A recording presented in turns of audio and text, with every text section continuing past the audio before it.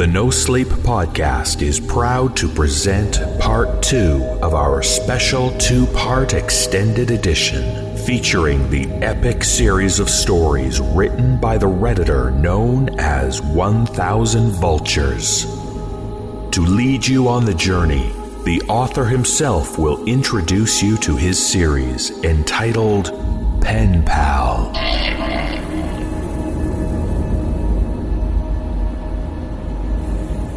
Hi, my name is Dathan Auerbach. I'm the author of a series of 6 stories posted on No Sleep that I've come to title Penpal. For this special 2-part extended edition of the No Sleep podcast, I will be introducing each story to give you some background that will hopefully help you understand a little bit more about why I wrote them. In Part 2, the final 3 stories in the series will be presented. Each story is narrated by Sammy Raynor.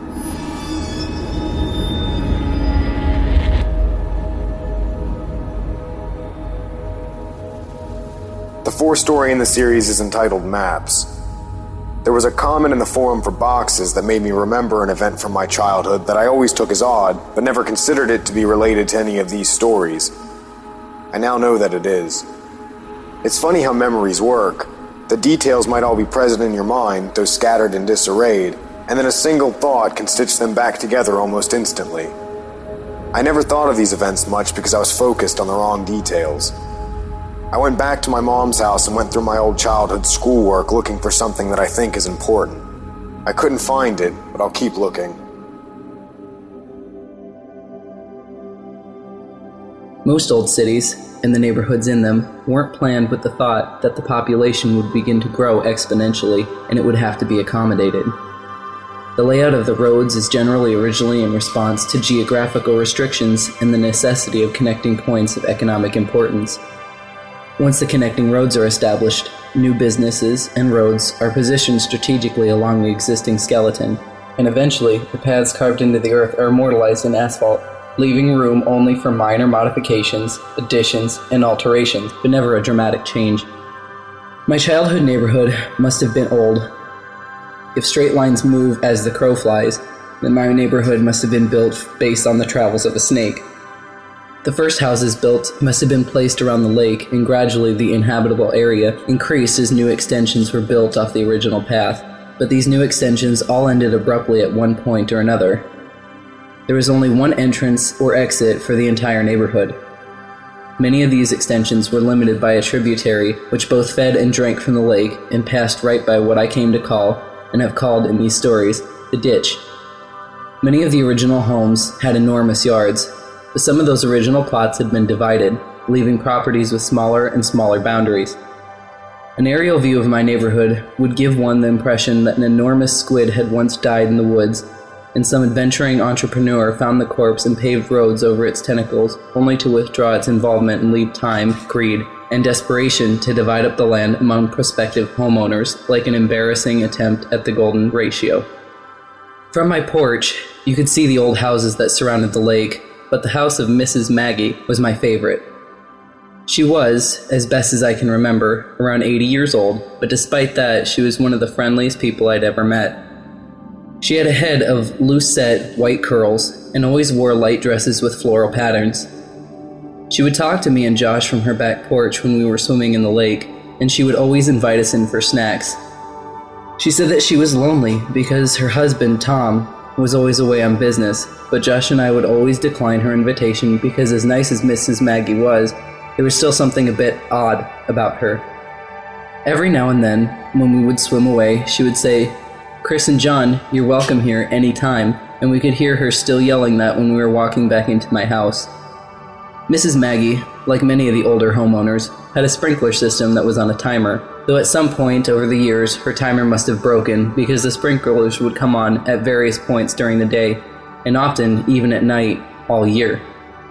While it never got cold enough to snow very much, several times each winter I would go outside in the morning to see Mrs. Maggie's yard transformed into a surreal Arctic paradise by the frozen water. Every other yard stood sterilized and dry by the biting frost of the winter's cold, but right there, in the middle of the bleak reminder of savagery of the season, was an oasis of beautiful ice hanging like stalactites from every branch of every tree and every leaf of every bush.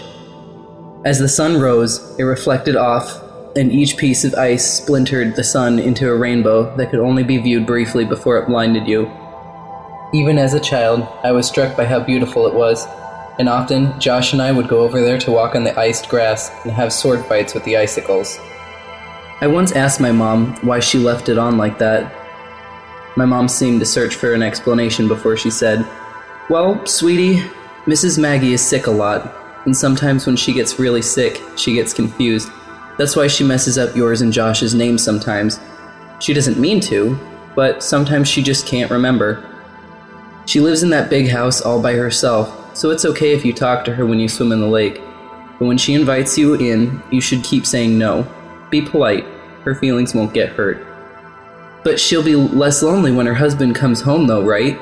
How long will he be away on business? It seems like he's always away."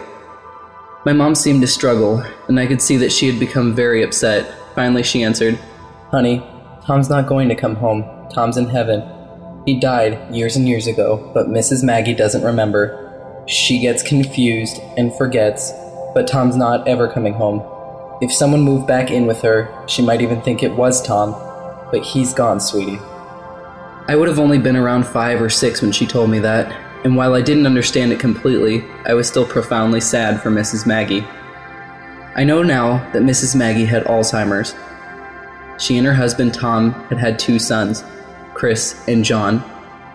The two had worked out payment plans with the utility companies and paid for Mrs. Maggie's water and electricity, but they would never visit her. I don't know if something happened between them, or if it was the illness, or if they just lived too far away, but they never came around. I have no idea what they looked like, but there were times when Mrs. Maggie must have thought Josh and I looked like they did when they were children. Or maybe she saw what some part of her mind so desperately wanted her to see, ignoring the images transmitted down her optic nerve, and just for a little while, showing her what used to be. I realize only now how lonely she must have been. During the summer after kindergarten, before the events of balloons, Josh and I had taken to exploring the woods near my house, as well as the tributary of the lake. We knew that the woods between our houses were connected, and we thought it would be neat if the lake near my house was somehow connected to the creek around his, so we resolved ourselves to find out. We were going to make maps. The plan was to make 2 separate maps, and then combine them. We would make one map exploring the area around the creek near his house, and make another following the outflow from my lake. Originally, we were going to make one map, but we realized that wasn't possible since I had started drawing the map of my area so huge that the route from his house wouldn't have been to scale. We kept the map from the lake at my house and the map from the creek at his house, and we would add to each when we stayed the night with each other. For the first couple of weeks, it went really well. We would walk through the woods along the water and pause every couple of minutes to add to the map, and it seemed like the 2 maps would come together any day. We had no equipment needed for the job, not even a compass, but we tried to make do. We had the idea to impale the earth with a stick when we had reached the end of a venture, so that if we came upon the stick from the other direction the next weekend, we would know we had joined the maps. We might have been the world's worst cartographers. Eventually, however, the woods became too thick near the water coming from the lake, and we were unable to proceed any further. We lost interest in the whole project for a bit, and reduced our explorations significantly, though not completely, when we started selling snow cones. After I showed my mom all the pictures I had taken home from school, and she took away my snow cone machine, our interest in the maps revitalized. We had to come up with another plan. Although I didn't understand why, my mom had placed what I considered to be extremely severe restrictions on what I could do and where I could go, and I had to check in frequently if I went outside to play with Josh. This meant that we couldn't stay in the woods for hours and continue to look for a new path. We thought we could just swim when we got to the cutoff in the woods, but that clearly wouldn't work since the map would get wet. We tried going faster when we were coming from Josh's house, but we eventually ran into the same problem. Then we had a brilliant idea. We'd build a raft. Due to the construction in the neighborhood, there was a large amount of scrap building material that the company would set in the ditch to keep it out of the road and off-site since they no longer needed it for building. We originally conceived a formidable ship complete with a mast and an anchor, but this quickly diminished into something more manageable. We set aside the wood and took several large pieces of styrofoam that were backed with foam board and tied them together with rope and kite string. We launched our vessel a little down water from Mrs. Maggie's and waved a farewell to her as she motioned us to come back her way, but there was no stopping us. The raft worked very well, and while we both behaved and spoke as if the functionality of the raft was a given, I know at least I was a little surprised. We each had a fairly long tree branch to use as a paddle, but we found it was easier to simply push against the land under the water than actually use them as intended. When the water became too deep, we'd simply lie on our stomachs and use our hands to paddle the water, which still worked, albeit less well. The first time we had to resort to that method of propulsion, I remember thinking that from far above, it must have looked like a colossally fat man with tiny arms was out for a swim. It actually took us several trips to get the raft to the impassable patch of woods that marked the farthest we had made it. After we had come up with the idea of marking the ground with the stick, we had taken to running through the woods until we got to the stick and then, as carefully and precisely as we knew how, charting our course.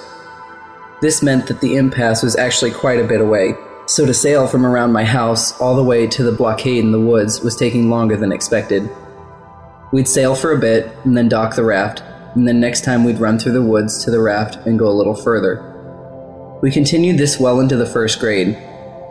Josh and I were assigned to different groups that year, so since we didn't really see each other during the school day, our parents were more willing to let us hang out all weekend, each week. What's more, Josh's dad had taken on a lengthy construction job that required him to work over the weekends, and his mother was on call, so this meant that Josh would stay at my house most every weekend for weeks on end. We should have been making excellent progress, but when we finally made it to the impasse and had the opportunity to explore past it, we couldn't find a place to dock the raft. The woods were simply too thick, and the water had eroded the land to the point that there was nearly a 2-foot rise of earth over the tributary, which exposed the twisting and damp roots of trees above. We'd have to turn back every time and leave the raft at the same thick of trees that prompted us to build it in the first place. Even worse, winter had arrived, so we couldn't justify leaving the house in our swimsuits. We were getting nowhere. We always had to come home before we could gain much ground. On a Saturday, around 7 p.m., Josh and I were playing when one of my mom's co-workers knocked on our door. Her name was Samantha, and I remember her well now because I would propose to her a couple years later when I was visiting my mom at work. My mom said that she had to go to work to fix a problem that had arisen and that she'd be back in about 2 hours. Her car was being repaired, so she'd have to ride with Samantha, but I gather that the problem was Samantha's fault, and discussing it in the car was why it would take only 2 hours. She said that under no circumstances were we to leave the house or open the door for anyone, and she was in the middle of explaining that she would call every hour when she got there to check in, but she ended that statement prematurely when she remembered that our phone had been turned off for delinquent payments. This was why Samantha had just come by unannounced. She looked me dead in the eye as she was closing the door and said, "Stay put." This was our chance.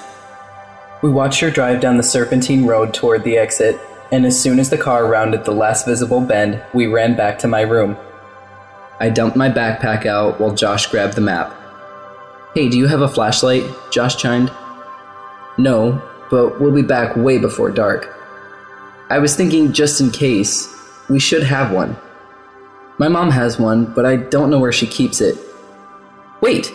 I ran into my closet and pulled a box down from the top shelf. "You have a flashlight in there?" Josh asked. "Not exactly." I opened the box and revealed 3 Roman candles that I had taken from the pile that my mother had amassed for the 4th of July that past summer, along with a lighter that I had managed to take from her some months before. This would ensure that we had at least some light if we needed it. This was a little before I had been given an opportunity to be afraid of the woods at night, so it wasn't fear that motivated our search for a light source, only practicality. We threw it all in the backpack and bolted out the back door, making sure to close it so boxes wouldn't get out. We had 1 hour and 50 minutes. We ran through the woods as fast as we could and made it to the raft in about 15 minutes. We had our bathing suits on under our clothes, so we stripped off our shirts and shorts and left them in 2 separate piles about 4 feet from the edge of the water. We untied the raft from the tree, grabbed our branch paddles, and cast off. We tried to move rapidly to reach a point beyond the contents of our ever-expanding map, as we didn't have time to waste seeing old sights. We knew that we were slower in the raft than on land, and that we would be in the raft for quite a while after the cutoff since the woods were too thick to walk through, and there wasn't a place to dock. This meant that we'd have to ride the raft back to the original docking site even if we found a new place to dock it further ahead. After we passed the last charted part on our map, the water began to get really deep, and eventually we could no longer touch the bottom with our tree branches. So we lay on our stomachs and paddled with our hands. It was getting darker, and as a result, it was becoming harder to distinguish the trees from one another, and we were both becoming slightly unnerved. In the interest of making good time, we were paddling fast with our arms, but this caused a lot of noise as our hands repeatedly confronted and then broke through the water's surface tension. During these periods, we could both hear the crunching of dead leaves and the snapping of fallen sticks in the woods to our right. As we would slow our pace and quiet our actions, the rustling in the woods would cease, and we began to wonder if it was really ever there at all. We didn't know what kinds of animals resided this far into the woods, but we did know that we didn't wish to find out. As Josh amended the map that I was illuminating with the lighter, we were suddenly confronted with the fact that the sounds were not imagined. Rapidly and rhythmically, we heard crunch, snap, crunch. It seemed to be moving slightly away from us, pushing through the woods just beyond our map. It had become too dark to see. We had misjudged how long the sun would linger. Nervously, I called out, "Hello?" There was a brief moment of breathless tension as we lay static in the water. This silence was suddenly broken by laughter. "Hello?" Josh cackled. "So what? Hello, Mr. Monster in the Woods? I know you're sneaking around, but maybe you'll answer to my hello?" "Hello?" I realized how stupid it was. Whatever animal it was, it wouldn't respond. I hadn't even realized I'd said it until afterwards, but if anything was actually out there, I obviously wouldn't get a reply. Josh continued, "Hello?" in a high falsetto. "Hello?" I countered in a deep baritone as I could manage. "Hello there, mate." "Hello, beep bop." "Hello." We continued mocking each other, and were in the process of turning the raft around to head back when we heard, "Hello." It was whispered and forced, as if it were powered by the last breath in a pair of deflating lungs, but it didn't sound sickly. It had come from the spot just off the map, which now sat behind us since we had turned the raft around. I slowly shifted on the raft and faced the direction of the sound as I fumbled with the Roman candle. I wanted to see. "What are you doing?" Josh hissed, but I had already lit it. As the sparking fuse sunk into the wrapper, I held it toward the sky. I had never actually shot one of these myself and thought to just use it like a flare in the movies. A glowing green orb rocketed out toward the stars and then quickly extinguished. I lowered my arm more towards the horizon. I could remember that there were several colors, but I couldn't remember how many times one of these fired before being depleted. A second ball of red light burst out and fizzled above the trees, but I still saw nothing. "Let's just go, man," Josh pressed as he turned to face the direction back home and began paddling desperately. "Just one more." Lowering my arm directly at the woods in front of me, another red ball of fire was launched from the tube. It traveled straight ahead until it collided with a tree, briefly exploding the light in a much greater diameter. Still nothing. I dropped the firework in the water and watched as one more struggling fireball burst free, only to quickly die, suffocated by the water. As we began paddling in the direction toward my house, we heard a loud and unconcealed rustling in the woods. The breaking of branches and the trampling of fallen leaves overpowered the sound of our splashing. It was running. In our panic, we jostled the raft too violently, and I felt one of the ropes under my chest loosen. "Josh, be careful!" But it was too late. Our raft was breaking. Before too long, it had completely fallen apart. We each held onto a separate piece of styrofoam, but the pieces weren't big enough to keep us up completely, and our legs dangled beneath us in the winter water. "Josh, quick!" I yelled as I pointed at the water right next to him. He scrambled, but it was too cold to move quickly, and we both watched as the map floated away. "I'm cold, man," Josh shuddered dejectedly. "Let's get out of the water." We approached the shore, but each time we attempted to pull ourselves up, we'd hear the frantic rustling thundering toward us from the woods just above. Eventually, we were too cold and weak to even try anymore. Steadily, we kicked our legs and found ourselves nearing the dock site. We toppled off the debris and tried to pull it on land, but Josh's piece slipped away and floated in the direction of the lake. We took off our swimsuits and were desperate to get into dry clothes to shield us from the biting chill of the air. I slid on my shorts, but there was something wrong. I turned to Josh. "Where's my shirt, man?" He shrugged and suggested maybe it got knocked into the water and floated into the lake. I told Josh to go back to my house and to say that we were playing hide and seek if my mom was home. I had to try and find my shirt. I ran behind the houses and peered out over the water and scouted along the shoreline. It occurred to me that with any luck, maybe I could find the map too. I was moving pretty fast because I needed to get home, and was about to give up when my concentration was interrupted by a sound coming from just behind me. "Hello?" I whipped around. It was Miss Maggie. I had never seen her at night before, and in this poor light she looked extremely frail. The usual warmth that wrapped her manner seemed to have been snuffed out by the chill. I couldn't remember ever seeing her without a smile, and so her face looked strange. "Hello, Mrs. Maggie." "Oh, hi, Chris." The warmth and smile had returned to her, even if her memories had not. "I couldn't see it was you in the dark there." Jokingly, I asked her if she was going to invite me in for a snack, but she said maybe some other time. I was too busy looking for my map and the shirt to really engage her, but she sounded happy, and so I didn't feel bad. She said a couple other things, but I was too distracted to pay attention. I said goodnight and ran down her driveway toward my house. Behind me, I could hear her walking across the frozen yard, but I didn't turn around to wave. I had to get home. I made it home a couple minutes before my mom did, and by the time she came in, Josh and I had already changed and warmed up. We'd gotten away with it, even though we'd lost the map. Couldn't find it? Nah. But I saw Mrs. Maggie. She called me Chris again. I'm telling you, dude, just be glad you've never seen her at night. We both laughed, and he asked me if she invited me in for a snack, joking that the snacks must be terrible since she couldn't even give them away. I told him that she didn't, and he was surprised.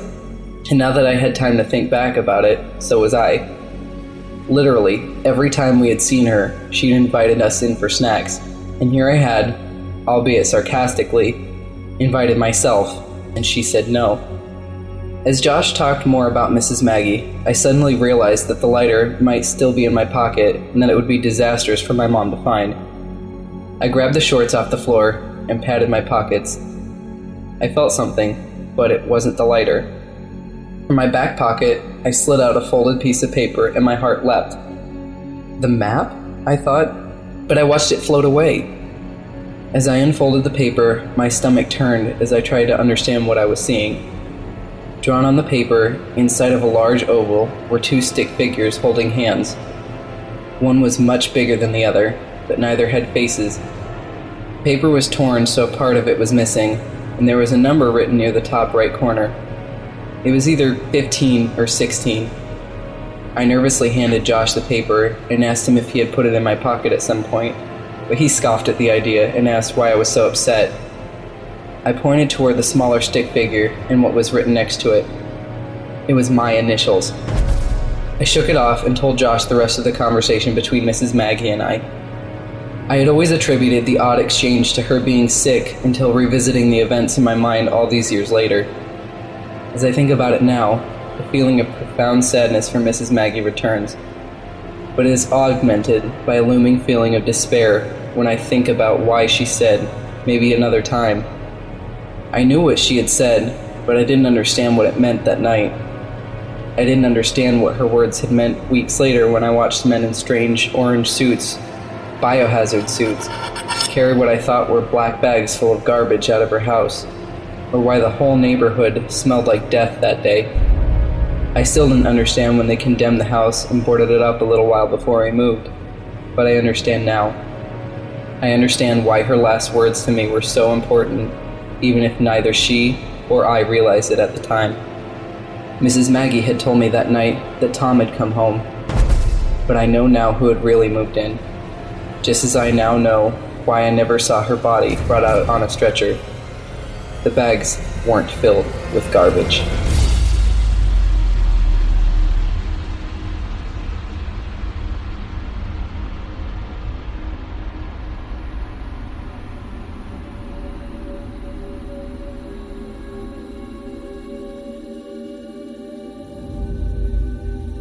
The fifth story is entitled Screens. I've intentionally withheld some details from a lot of my stories. I've let my hopes concerning the way things might have been influence my evaluation of the way they actually are. I don't think there's any point to that anymore.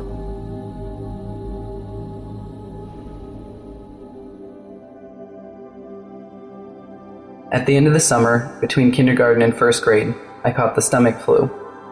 This has all of the components of the regular flu.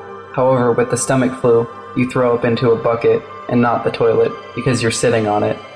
The sickness gets purged from both ends.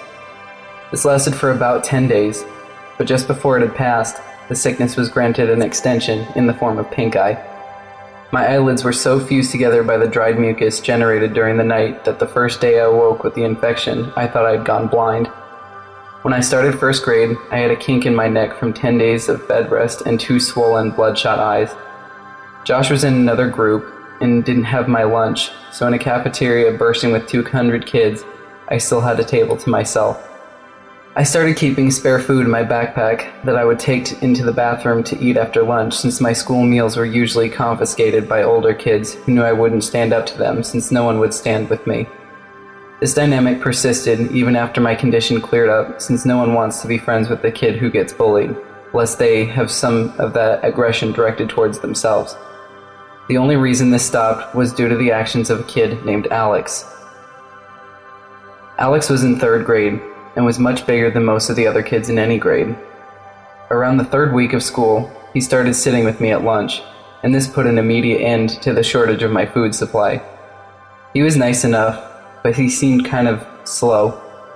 We never really talked at length, except for when I finally decided to ask why he had been sitting with me. He had a crush on Josh's sister, Veronica.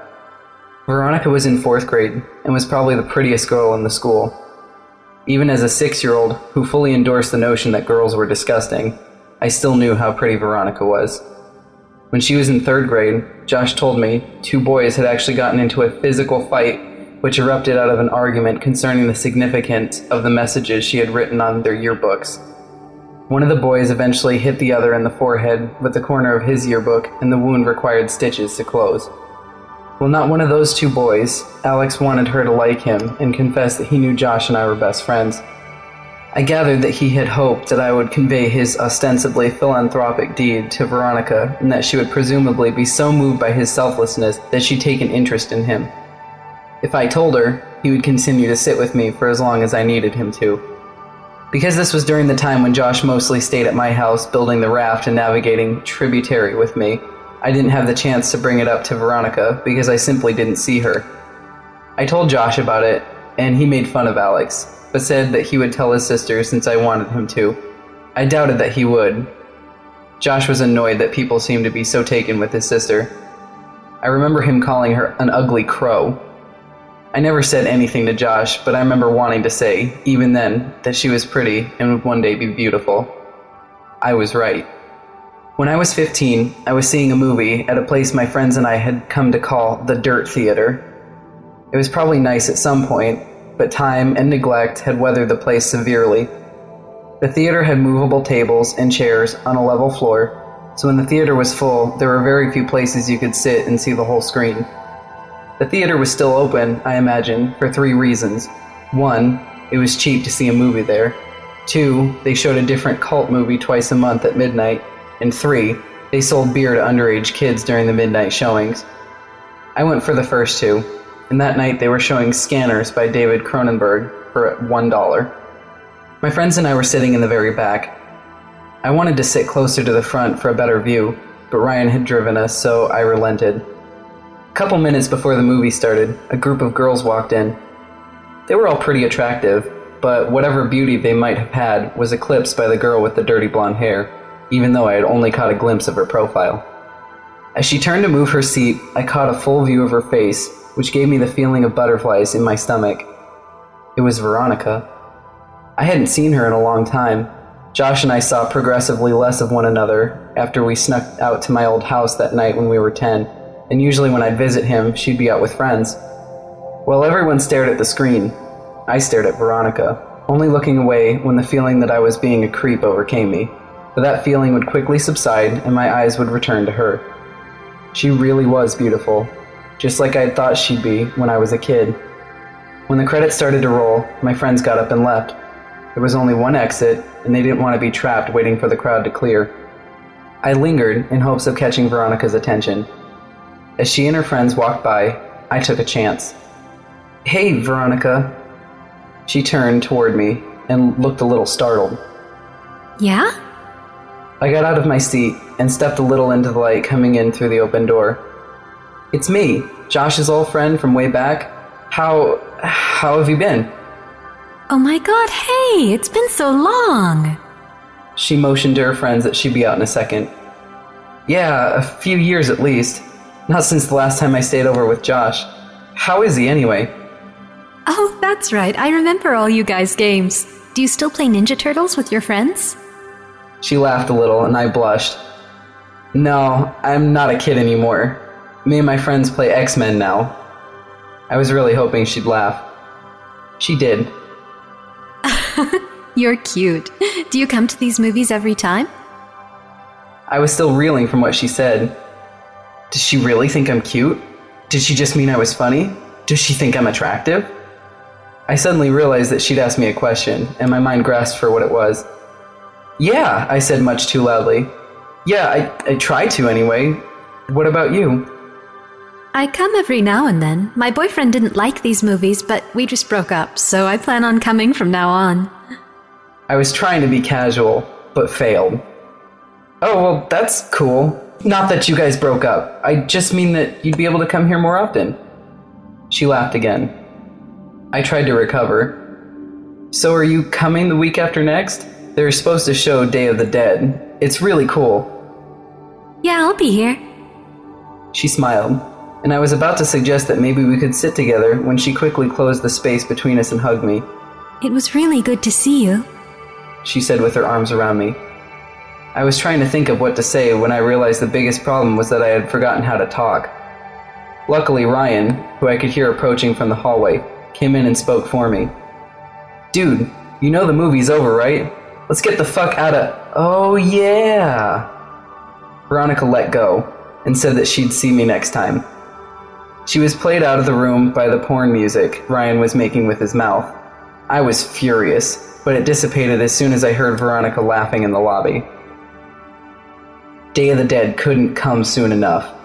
Ryan's family was going out of town, so he wouldn't be able to drive us, and the other friends I was with that night didn't have cars. A couple of days before the movie, I asked my mom if she could take me. She responded almost immediately by denying my request, but I persisted and she picked on the desperation in my voice. She asked why I wanted to go so badly, since I had seen the movie before, and I hesitated before saying that I was hoping to see a girl there. She smiled and asked playfully if she knew the girl, and I reluctantly told her it was Veronica. The smile disappeared from her face and she coldly said, "No." I decided that I would call Veronica to see if she could just pick me up. I had no idea if she still lived at home, but it was worth a try. But then I realized that Josh might answer. I hadn't talked to him in almost 3 years, and if he answered, I obviously couldn't ask to talk to his sister. I felt guilty for calling to speak with Veronica and not Josh, but I dismissed the feeling quickly. Josh hadn't called me in years either. I picked up the phone and dialed the number that was still embedded in my muscle memory from having dialed it so often all those years ago. It rang several times before someone picked up. It wasn't Josh. I felt a mixture of both relief and disappointment. I realized in that second that I really missed Josh. I would call after this weekend and talk to him, but this was my only chance to see if Veronica could or would take me, so I asked for her. The person told me I'd dialed the wrong number. I repeated the number back to her, and she confirmed. She said they must have changed their number, and I agreed. I apologized for the disturbance and hung up. I was suddenly intensely sad because now I couldn't contact Josh even if I wanted to. I felt terrible for having been afraid that he might answer the phone, He had been my very best friend. I realized that the only way I could be put back in touch with him would be through Veronica, so now, not that I needed one, I had another reason to see her. I told my mom the day before the movie that I was no longer concerned with going, but was hoping she could drop me off at my friend Chris's house. She relented and dropped me off that Saturday, a couple of hours before the movie. My plan was to walk from his house to the theater, since he only lived about a half-mile away. They went to church early on Sundays, so his parents would go to sleep early Saturday night, and Chris was fine with not coming with me, since he had planned on chatting with his girl he met online. He said that the walk back to his house would be even lonelier after she laughed in my face when I tried to kiss her. I told him not to electrocute himself when he tried to have sex with his computer. I left his house at 11:15. I tried to pace myself so I'd get there just a little before the movie. I was going all by myself, and so I didn't want to just hang around there waiting. On the way to the theater, I figured that if Veronica showed up at all, it would be too lucky for us to arrive at the same time, so I debated whether I should wait outside or just go in. Both had their pros and cons. As I was grappling with these concerns, I noticed that the steady stream of streaking car lights that had been overtaking me had been replaced by a single, constant spotlight that refused to pass. The road wasn't illuminated by streetlights, so I was walking in the grass with the road about 2 feet to my left. I stepped a little more to my right and cranked my neck over my left shoulder to see what was behind me. A car had stopped about 10 feet behind me. All I could see were the violently bright headlights that were cutting through the otherwise Stygian surroundings. I thought that it might be one of Chris's parents. Maybe they'd come to check on us and seen that I was gone. It wouldn't have taken much pressing for Chris to confess. I took one step toward the car, and it broke its pause and started driving toward me at a slow pace. It passed me, and I saw that it wasn't Chris's parents' car, or any car that I recognized for that matter. I tried to see the driver, but it was too dark, and my pupils had shrunk when faced with the blinding lights from the car just moments before. They adjusted enough so that I could see a tremendous crack in the back window of the car as it drove away. I didn't think much of the whole affair. Some people find it fun to scare other people. I'd often hide around corners and jump out at my mom, after all. I timed it right and got there about 10 minutes before the movie. I decided to wait outside until around 11:57, since that would give me time to find her inside if she was already seated. As I was considering the possibility that she might not show, I saw her. She was alone, and she was beautiful. I waved to her and walked to close the distance. She smiled and asked if my friends were already inside. I said that they weren't, and realized that this must seem like I was trying to make this a date. She didn't seem bothered by that, nor was she bothered when I handed her the ticket I'd already bought. She looked at me quizzically, and I said, "Don't worry, I'm rich." She laughed, and we went inside. I bought us one popcorn and 2 drinks and spent most of the movie debating whether or not I should time reaching my hand into the popcorn bag when she reached in, so they would touch. She seemed to enjoy the movie, and before I knew it, it was over. We didn't linger in the theater, and because this was at midnight, we couldn't loiter in the lobby, so we walked outside. The parking lot of the theater was big because it connected with a mall that had gone out of business. Not wanting the night to be over just yet, I continued the conversation while casually walking toward the old mall. As we were about to round the corner and leave the theater out of sight, I looked back and saw that her car wasn't the only one left in the parking lot. The other one had a large crack in the back window. My immediate uneasiness turned to understanding. That makes a lot of sense. The driver of that car works here and must have figured I was on my way to the movie. Injecting real horror into the life of a horror fan seemed like an obvious move. We walked around the mall and talked about the movie. I told her that I thought Day of the Dead was better than Dawn of the Dead, but she refused to agree. I told her of when I called her old number and about my dilemma about who would answer the phone.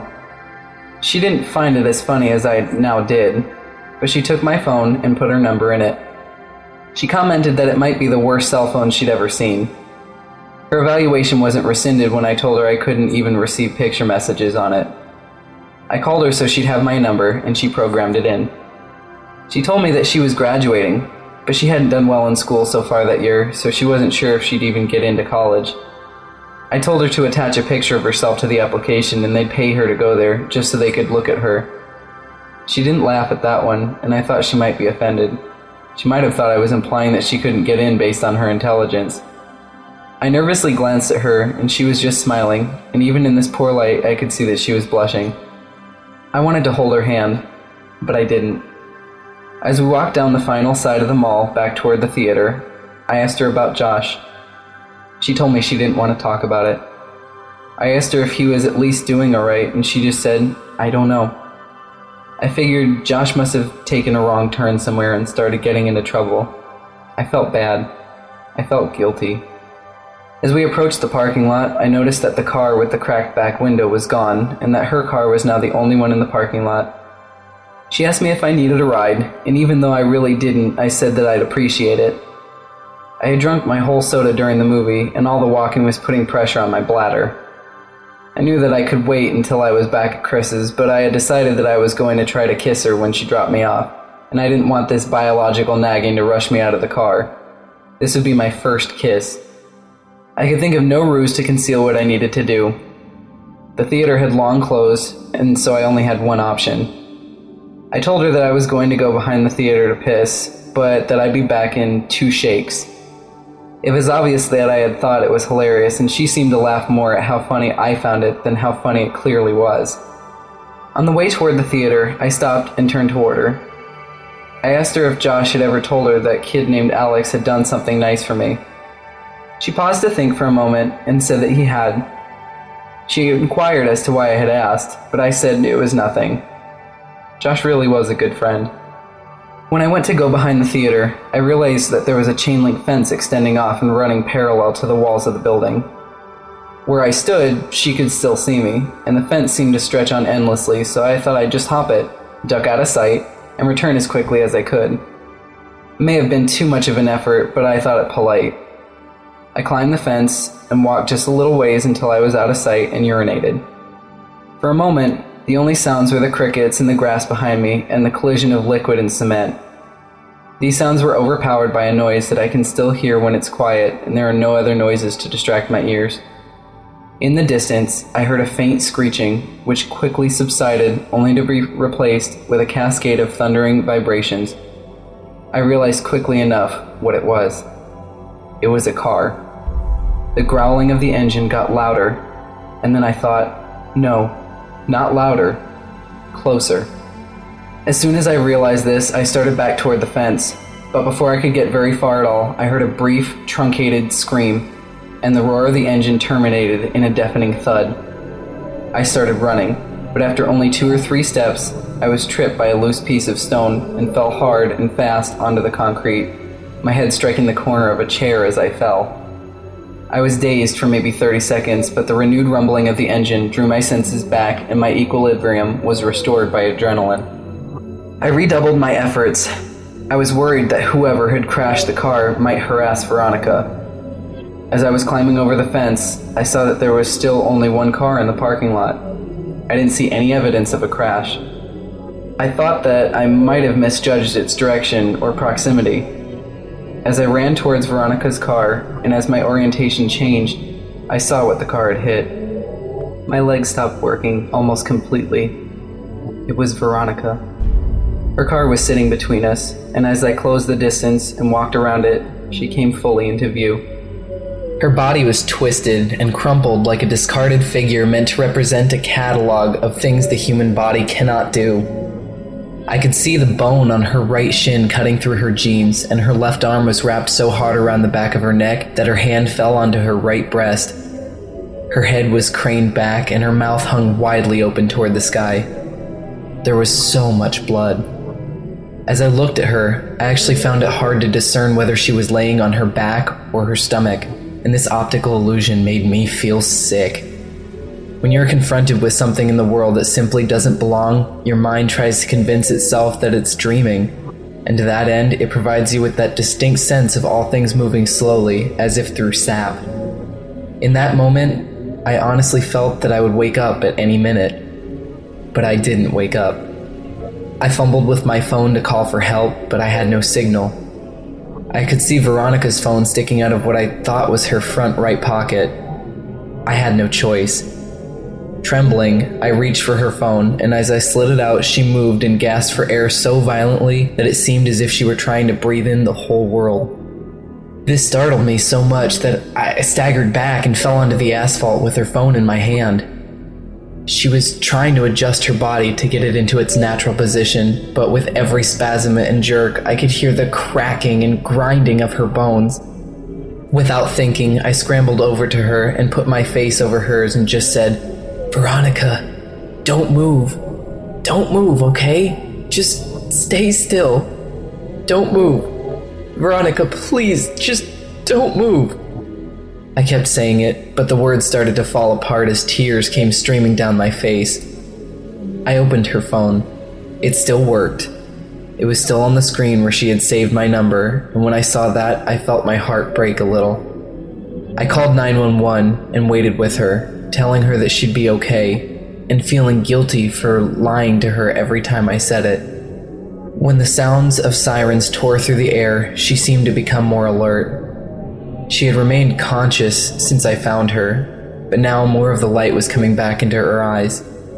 Her brain was still protecting her from the pain, though it looked as if it was finally allowing her to become aware that something was terribly wrong with her. Her eyes rolled over to mine, and her lips moved. She was struggling, but I heard her. Picture, my picture, he took it. I didn't understand what she meant, so I said the only thing I could. "I'm so sorry, Veronica." I rode with her in the ambulance, where she finally lost consciousness. I waited in the room that they had reserved for her.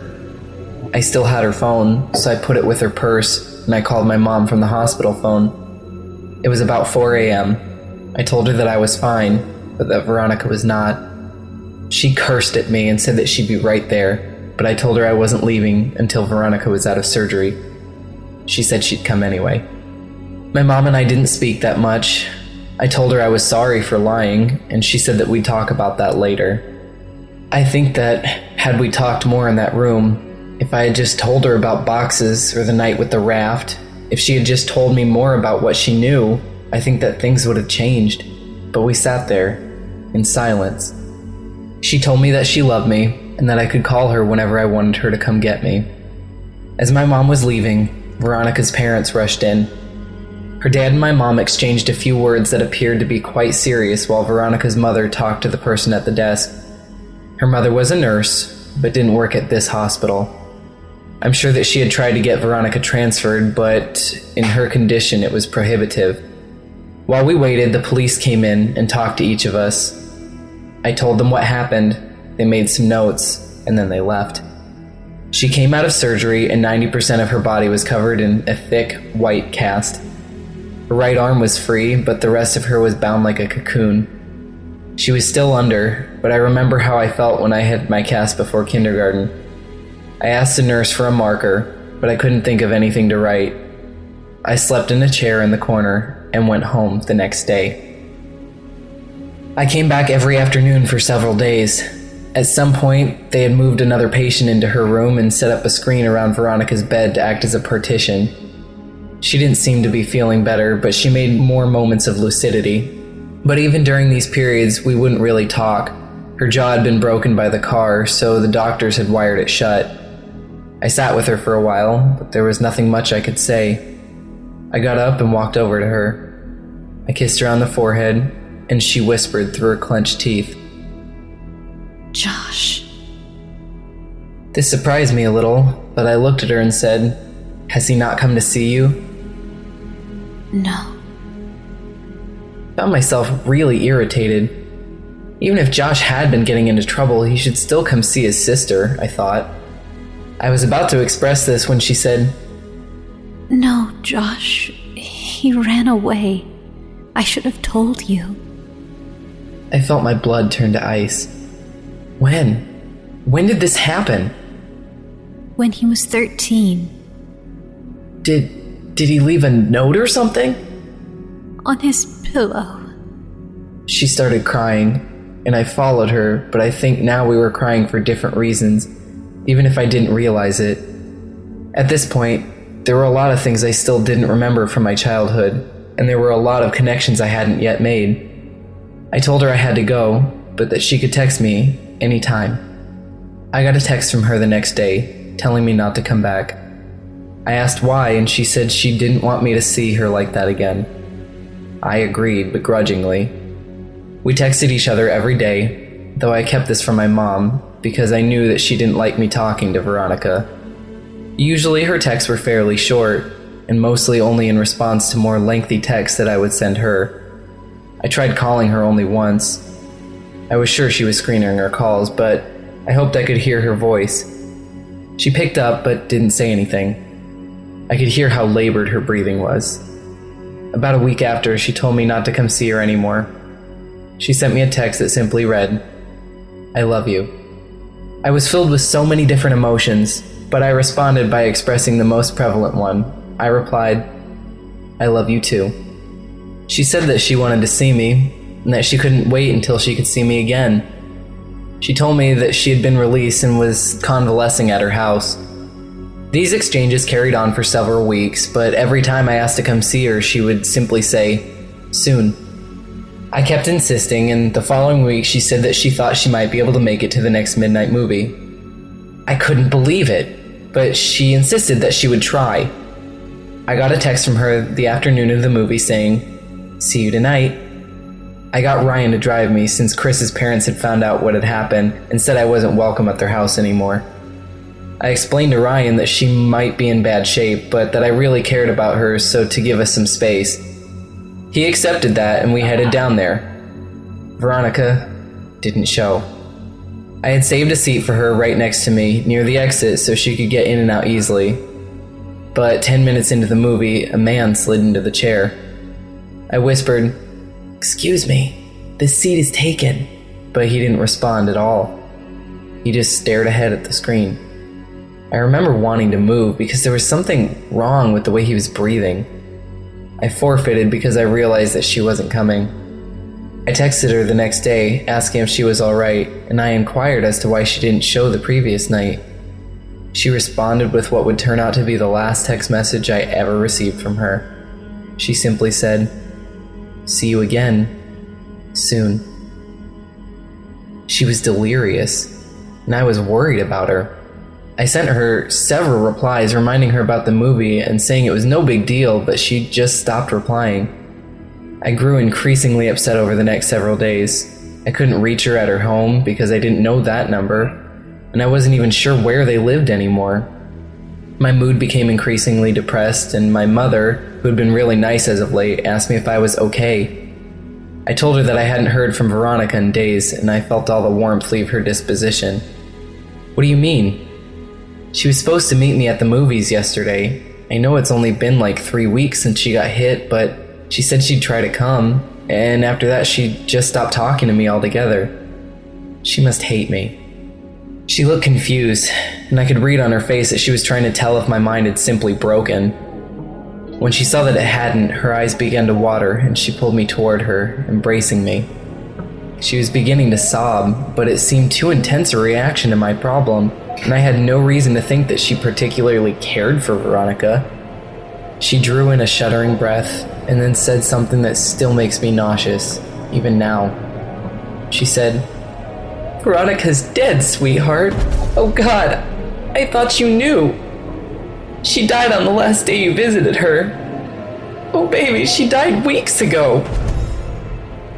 She had completely broken down, but I knew it wasn't because of Veronica. I broke the embrace and staggered backwards. My mind was still swimming. This wasn't possible. I had just exchanged messages with her yesterday. I could only think to ask one question, and it was probably the most trivial I could ask. Then why was her phone still on? She continued sobbing. She didn't answer. I exploded. Why did it take them so long to shut off her goddamn phone? Her crying broke enough to mutter, "The pictures." I would come to find out that her parents thought that her phone had been lost in the accident, despite the fact that I had put it in her purse the night she was brought to the hospital. When they retrieved her belongings, the phone was not among them. They intended to contact the phone company at the end of the billing cycle to deactivate the line, but they received a call informing them of a massive impending charge for hundreds of pictures that had been sent from her phone. Pictures. Pictures that were all sent to my phone. Pictures that I never got because my phone couldn't receive them. They learned that they were all sent after the night she died. They deactivated the phone immediately. I tried not to think about the contents of those pictures, but I remember wondering for some reason whether I would have been in any of them. My mouth went dry, and I felt the painful sting of despair as I thought of the last message I received from her phone. See you again. Soon.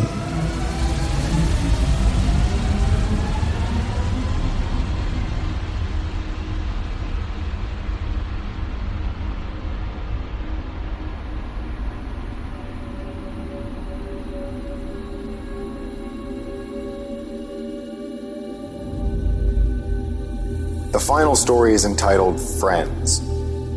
Friendship, real friendship, is an amazing thing. There are billions of people on this planet, each alive for such a short time, but we use this fleeting time to build relationships. Friendships are the most precious of these relationships because they're chosen. They are forged with people we aren't related to, people with whom we have no default obligations to, but we let them into our lives anyway. We make them a part of ourselves. When we do this, we are implicitly saying, my life is better with you in it, and we hope that they feel the same way. I've only ever really had one friend, and now, knowing what I know, I'd like to tell you about him. On the first day of kindergarten, my mother had elected to drive me to school. We were both nervous, and she wanted to be there with me all the way up to the moment I walked into class. It took me a bit longer to get ready in the morning due to my still mending arm. The cast came up a couple inches past my elbow, which meant that I had to cover the entire arm with a specially designed latex bag when I showered. The bag was built to pull tight around the opening in order to seal out any water that might otherwise destroy the cast. I had gotten really adept at cinching the bag by myself. That morning, however, perhaps due to my excitement or nervousness, I hadn't pulled the strap tight enough, and halfway through the shower, I could feel water pooling inside the bag around my fingers. I jumped out and tore the latex shield away, but could feel that the previously rigid plaster had become soft after absorbing the water. Because there is no way to effectively clean the area between your body and a cast, the dead skin that would normally have fallen away merely sits there. When stirred by moisture, like sweat, it emits an odor, and apparently this odor is proportionate to the amount of moisture introduced, because soon after I began attempting to dry it, I was struck by the powerful stench of rot. As I continued to frantically rub it with the towel, it began to disintegrate. I was growing increasingly distressed. I had put as much effort as a child could into his very first day of school. I had sat with my mom, picking out my clothes the night before. I had spent a great deal of time picking up my backpack, and I had become exceedingly excited to show everyone my lunchbox that had the Ninja Turtles on it. I had fallen into my mom's habit of calling these children I hadn't met yet my friends already, but as the condition of my cast worsened, I became deeply upset at the thought that surely I wouldn't be able to apply that label to anyone by the time this day was over. Defeated, I showed my mom. It took 30 minutes to get most of the moisture out while working to preserve the rest of the cast. To address the problem of the smell, my mom cut slivers of bar soap and slid them down into the cast, and then rubbed the remainder of the soap on the outside in an attempt to cocoon the rancid smell inside of a more pleasant one.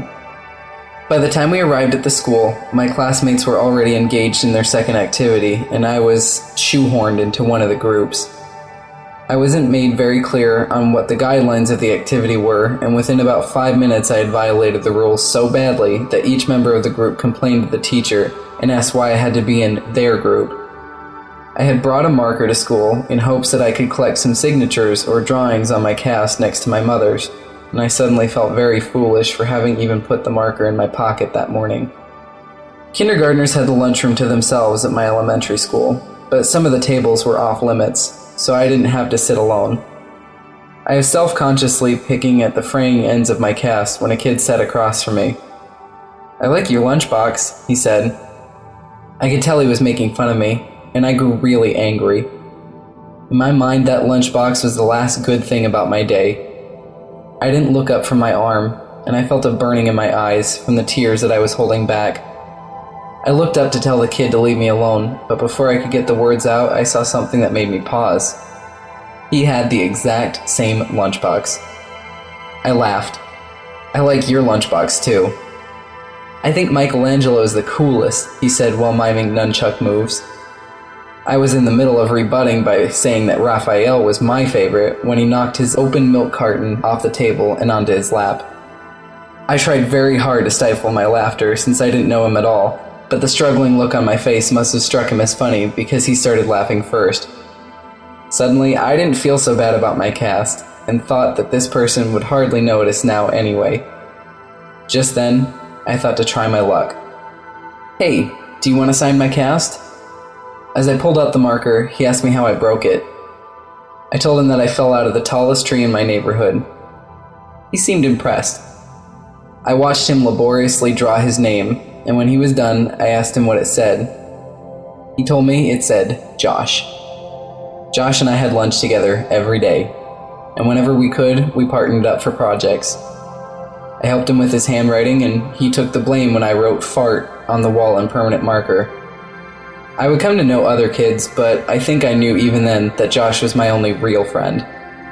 Moving a friendship outside of school when you are 5 years old is actually more difficult than most remember. The day we launched our balloons, we had such a good time that I asked Josh if he wanted to come to my house the next day to play. He said he did, and that he'd bring some of his toys. I said that we could also go exploring and maybe swim in the lake. When I got home, I asked my mom, and she said it would be fine. My enthusiasm was boundless until I realized that I had no way of contacting Josh to tell him. I spent the whole weekend worrying that our friendship would be dissolved by Monday. When I saw him after the weekend, I was relieved to find that he had run into the same obstacle and thought it was funny. Later that week, we both remembered to write down our phone numbers at home and then exchange them at school. My mom spoke with Josh's dad, and it was decided that my mom would pick up Josh and myself from school that Friday. We alternated this basic structure nearly every weekend. The fact that we lived so close made things much easier on our parents, who seemed to work constantly. When my mom and I moved across the city at the end of first grade, I was sure that our friendship had seen its last day. As we drove away from the house I had lived in my whole life, I felt a sadness that I knew wasn't just about a house. I was saying goodbye to my friend, forever. But Josh and I, to my surprise and delight, stayed close. Despite the fact that we spent the majority of our time apart and only saw one another on weekends, we remained remarkably similar as we grew. Our personalities coalesced, our senses of humor complemented each other's, and we would often find that we had started liking new things independently. We even sounded enough alike that when I stayed with Josh, he would sometimes call my mom pretending to be me. His success rate was impressive. My mom would sometimes joke that the only way she could tell us apart sometimes was by our hair. He had straight, dirty blonde hair like his sister, while I had curly, dark brown hair like my mother. One would think that the thing most likely to drive two young friends apart would be what's out of their control. However, I think the catalyst of our gradual disengagement was my insistence that we sneak out to my old house to look for boxes. The next weekend, I invited Josh over to my house, in keeping with our tradition of alternating houses, but he said that he wasn't really feeling up to it. We started seeing progressively less of one another over the next year or so. It had gone from once a week to once a month to once every couple of months. For my 12th birthday, my mom threw a party for me. I hadn't made that many friends since we moved, so it wasn't a surprise party since my mom had no idea who to invite. I told the handful of kids I'd become acquainted with and called Josh to see if he wanted to come. Originally, he said that he didn't think he could make it, but the day before the party he called me to say that he'd be there. I was really excited because I hadn't seen him in several months. The party went pretty well. My biggest concern was that Josh and the other kids wouldn't get along, but they seemed to like each other well enough. Josh was surprisingly quiet. He hadn't brought me a gift and apologized for that, but I told him it wasn't a big deal. I was just glad that he had been able to make it. I tried to start several conversations with him, but they seemed to keep reaching dead ends. I asked him what was wrong. I told him that I didn't get why things had become so awkward between us. They were never like that before. We used to hang out almost every weekend and talk on the phone every couple of days. I asked him what happened to us. He looked up from staring at his shoes and just said, "You left." Just after he said that, my mom yelled in from the other room that it was time to open presents. I forced a smile and walked into the dining room as they sang happy birthday. There were a couple of wrapped boxes and a lot of cards since most of my extended family lived out of state, but most of the gifts were silly and forgettable. But I remember that Brian gave me a Mighty Max toy shaped like a snake that I kept for years afterwards. My mom was insistent that I open all the cards that had been brought and thank each person who had given one, because several years before, on Christmas, I had torn through the wrapping paper and envelopes with such fervor that I had destroyed any possibility of discerning who had sent which gift or what amount of money. We separated the ones that had been sent by mail and the ones that had been brought that day so my friends wouldn't have to sit through me opening cards from people they'd never met. Most of the cards from my friends had a couple dollars in them, and the ones from my family members contained larger bills. One envelope didn't have my name on it, but it was in the pile, so I opened it. The card had a generic floral pattern on its face and seemed to be a card that had been received by someone else who was now recycling it for my birthday because it was actually a little dingy. I actually appreciated the idea that it was a reused card, since I'd always thought that cards were silly. I angled it so that the money wouldn't fall to the floor when I opened it. The only thing inside was a message that had come printed on the card. "I love you." Whoever had given me this card hadn't written anything in it, but they had circled the message in pencil a couple of times. I chuckled a little and said, "Gee, thanks for the awesome card, Mom." She looked at me quizzically and then turned her attention to the card. She told me it wasn't from her and seemed amused as she showed my friends, looking at their faces, trying to discern who had played the joke. None of the kids stepped forward, so my mom said, "Don't worry, sweetheart. At least you know now that 2 people love you." She followed that with an extremely prolonged and excruciating kiss on my forehead that transformed into the group's bewilderment into hysteria. They were all laughing, so it could have been any of them, but Mike seemed to be laughing the hardest. To become a participant rather than the subject of the gag, I said to him that just because he had given me the card, he shouldn't think that I'd kiss him later. We all laughed, and as I looked at Josh, I saw that he was finally smiling. "Well, I think that gift might be the winner, but you have a couple more to open." My mom slid another present in front of me. I was still feeling the tremors of suppressed chuckles in my abdomen as I tore the colorful paper away. When I saw the gift, I had no need to suppress the laughter anymore. My smile dropped as I looked at what I'd been given. It was a pair of walkie-talkies. "Well, go on, show everyone." I held them up, and everyone seemed to approve, but as I drew my attention to Josh, I could see that he had turned a sickly shade of white. We locked eyes for a moment, and then he turned and walked into the kitchen. As I watched him dial a number on the corded phone attached to the wall, my mom whispered in my ear that she knew Josh and I didn't talk as much since one of the walkie-talkies had broken, so she thought I'd like it. I was filled with an intense appreciation for my mom's thoughtfulness, but this feeling was easily overpowered by the emotions resurrected by the returning memories I'd tried so hard to bury. When everyone was eating cake, I asked Josh who he'd called. He told me he wasn't feeling well, so he called his dad to come get him. I understood that he wanted to leave, but I told him that I wished we could hang out more. I extended one of the walkie-talkies to him, but he put his hand up in refusal. Dejected, I said, "Well, thanks for coming, I guess. I hope I'll see you before my next birthday." "I'm sorry. I'll try to call back more often. I really will," he said. The conversation stagnated as we waited by my door for his dad. I looked at his face. Josh seemed genuinely remorseful that he hadn't made more of an effort. His mood seemed suddenly bolstered by an idea that had struck him. He told me that he knew what he'd get me for my birthday. It would take a while, but he thought that I would really like it. I told him it wasn't a big deal, but he insisted. He seemed in better spirits and apologized for being such a drag at my party. He said that he was tired, that he hadn't been sleeping well. I asked him why that was as he opened the door in response to his dad's honking in the driveway. He turned back toward me and waved goodbye as he answered to my question. "I think I've been sleepwalking." That was the last time I saw my friend, and a couple of months later, he was gone. Over the past several weeks, the relationship between my mother and I has grown increasingly strained due to my attempts to learn the details of my childhood. It's often the case that one cannot know the breaking point of a thing until that thing fractures, and after that last conversation with my mother, I imagine that we will spend the rest of our lives attempting to repair what had taken a lifetime to build. She had put so much energy into keeping me safe, both physically and psychologically, but I think that the walls meant to insulate me from harm were also protecting her emotional stability. As the truth came pouring out the last time we spoke, I could hear a trembling in her voice that I think was a reverberation of the collapse of her world. I don't imagine my mother and I will talk very much anymore, and while there are still some things I don't understand, I think I know enough. After Josh disappeared, his parents had done all that they could to find him. From the very first day, the police had suggested they contact all of Josh's friends' parents to see if he was with them. They did this, of course, but no one had seen him or had any idea of where he might be. The police had been unable to turn over any new information about Josh's whereabouts, despite the fact that they had received several anonymous phone calls from a woman urging them to compare this case with the stalking case that had been opened about 6 years before.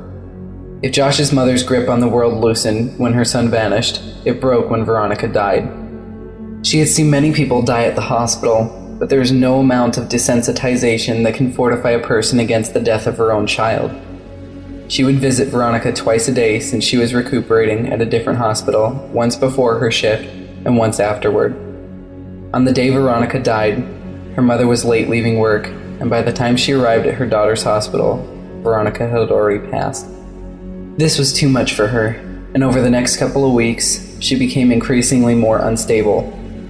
She would often wander outside, yelling for both Josh and Veronica to come home, and there were several times her husband found her wandering around my old neighborhood in the middle of the night, half-clothed and frantically searching for her son and daughter.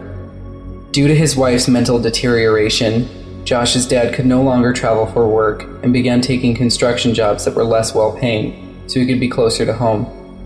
When they began expanding my old neighborhood more, about 3 months after Veronica died, Josh's dad applied for every position and was hired.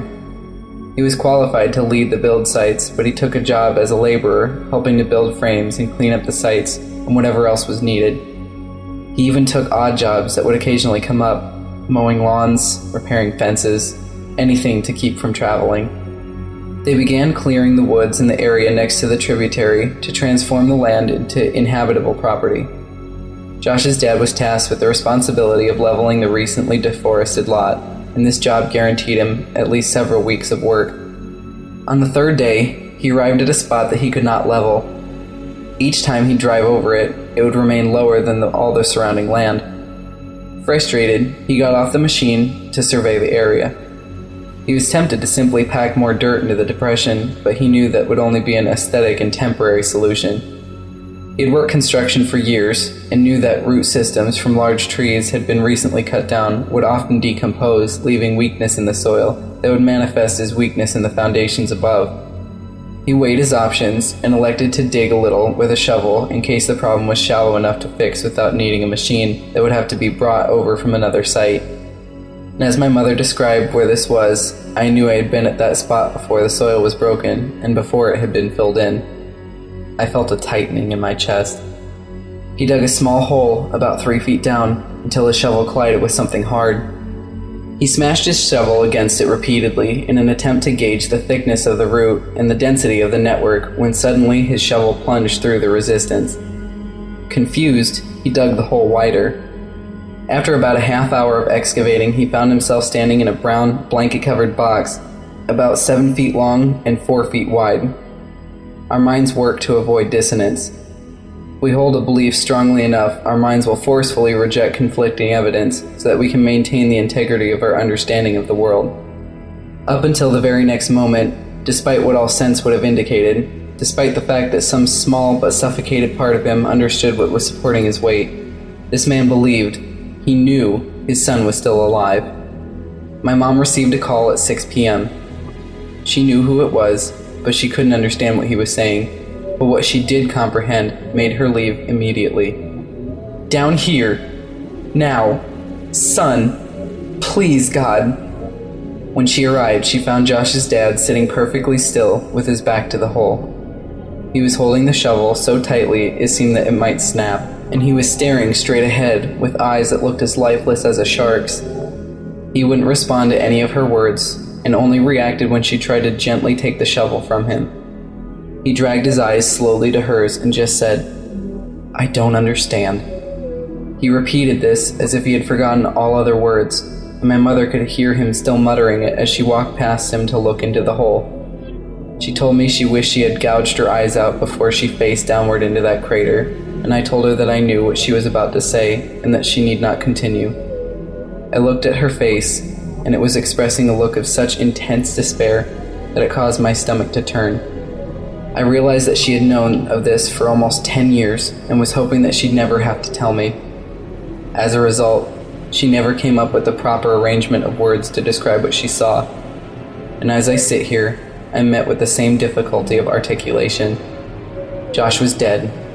His face was sunken in and contorted in such a way that it was as if the misery and hopelessness of all the world had been transferred to it.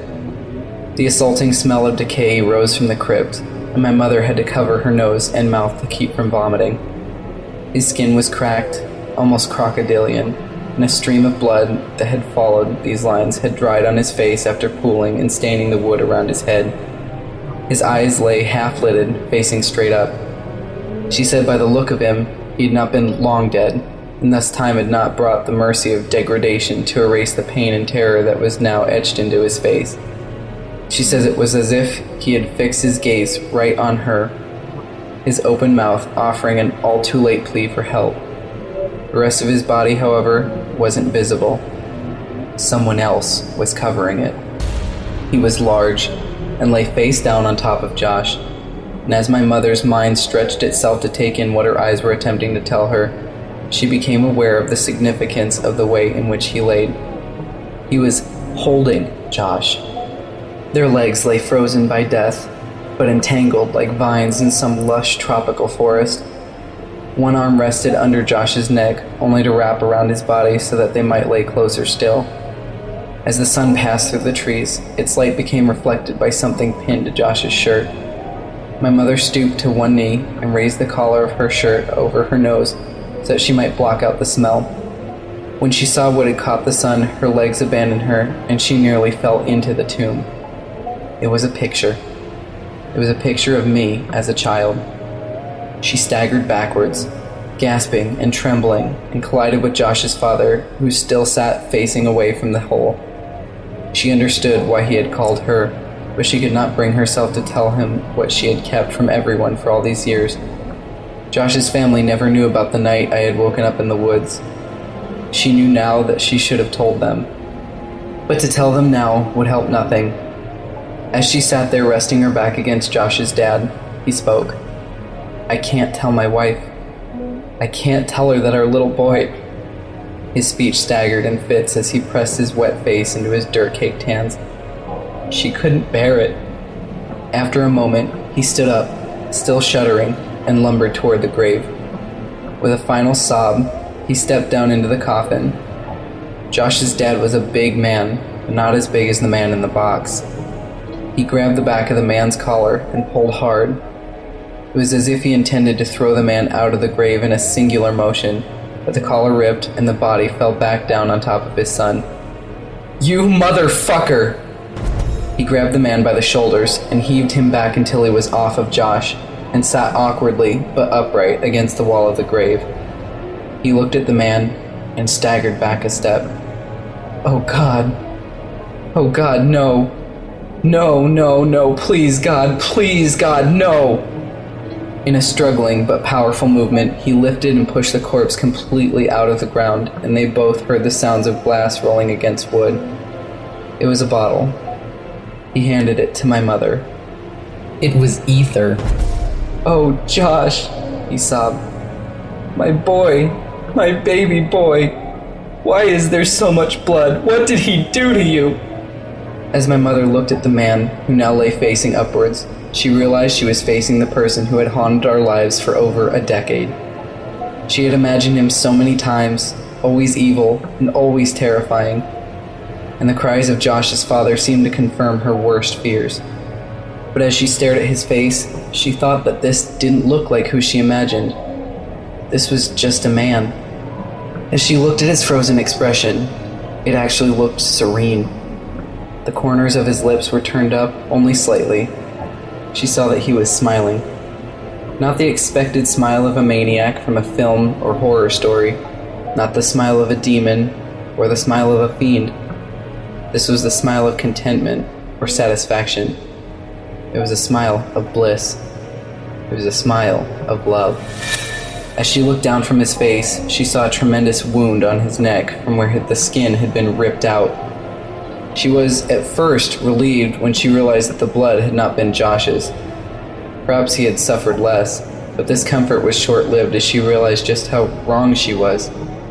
She brought a hand up to her mouth and whispered, almost as if she was afraid to remind the world what had happened. They were alive. Josh must have bitten the man's neck in an attempt to get free, and although the man had died, Josh couldn't move him. I began crying when I thought of how long he might have laid there. She looked through the man's pockets for some kind of identification, but she only found a piece of paper. On it was a drawing of a man, holding hands with a small boy, and next to the boy were initials. My initials. I'd like to think that she was remembering that part of the story incorrectly, but I'll never know for sure. As Josh's father carried his son out of the grave, my mom slid the piece of paper into her pocket. He kept muttering that his son's hair had been dyed. She saw that it had. It was now dark brown, and she noticed that he was dressed oddly. His clothes were all far too small. After Josh's dad delicately laid his boy on the soft dirt, he began gently pressing his hands against his son's pants to feel his pockets. He heard a crinkle. Carefully, he retrieved a folded piece of paper from Josh's pocket. He looked at it, but was vexed. Absently, he handed it to my mother. She didn't recognize it either. I asked her what it was. She told me it was a map, and I felt my heart shatter. He was finishing the map. That must have been his idea for my birthday present. I found myself strangely hoping that he hadn't been taken while expanding it, as if that would somehow matter now. She heard Josh's father grunt and looked to see him pushing the man's body back into the ground. As he walked back toward the machine that had found the spot for him, he put his hand on a canister of gasoline and paused with his back toward my mother. "You should go. I'm so sorry. It's not your fault. I did this. You can't think like that. There was nothing," he interjected flatly, almost with no emotion at all. "About a month ago, a guy approached me as I was cleaning up the site on the new development a block over. He asked me if I wanted to make some extra money, and because my wife's not working now, I accepted. He told me that some kids had dug up a bunch of holes on his property, and he offered me $100 to fill them in. He said that he wanted to take some pictures for the insurance company first, but if I came back after 5 p.m. the next day, that would be fine. I thought this guy was a sucker, since I knew clearing that lot was coming up, so someone would have to do it anyway. But I needed the money, so I agreed. I didn't think he even had $100, but he put the bill in my hand, and I did the job the next day. I've been so exhausted that I didn't even think about it after it was done. I didn't think about it until today, when I pulled that same guy off my son."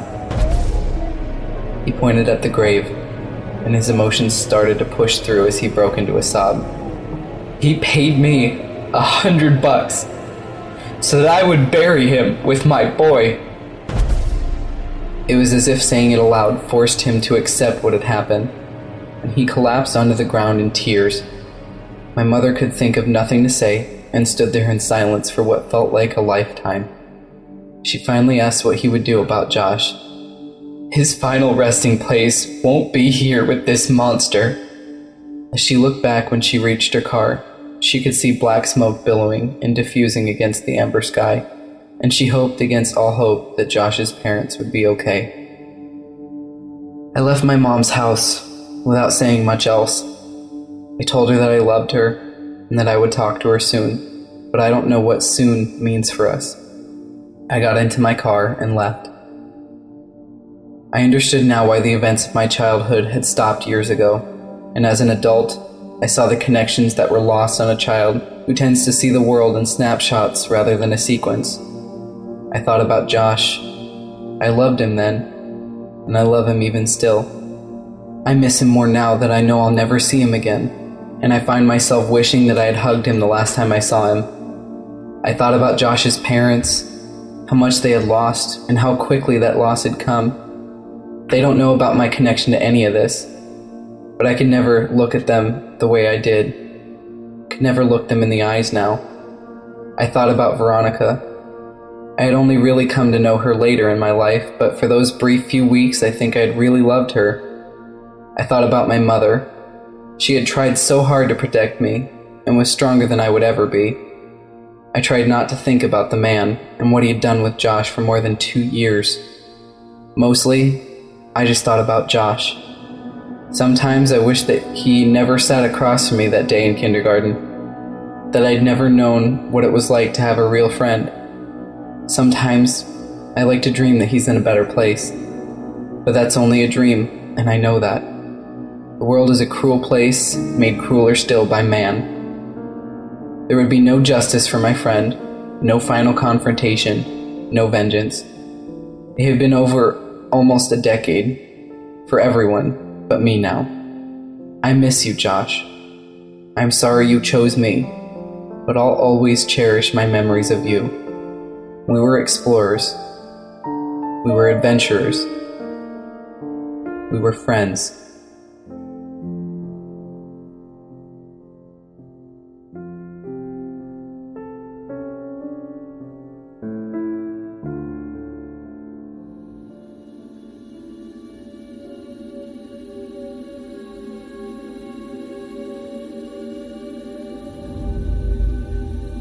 This concludes the Penpal series.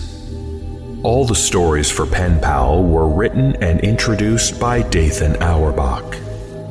Narration by Sammy Raynor. The role of Veronica was performed by Wendy Stoliarov. The series was produced for the No Sleep podcast by David Cummings.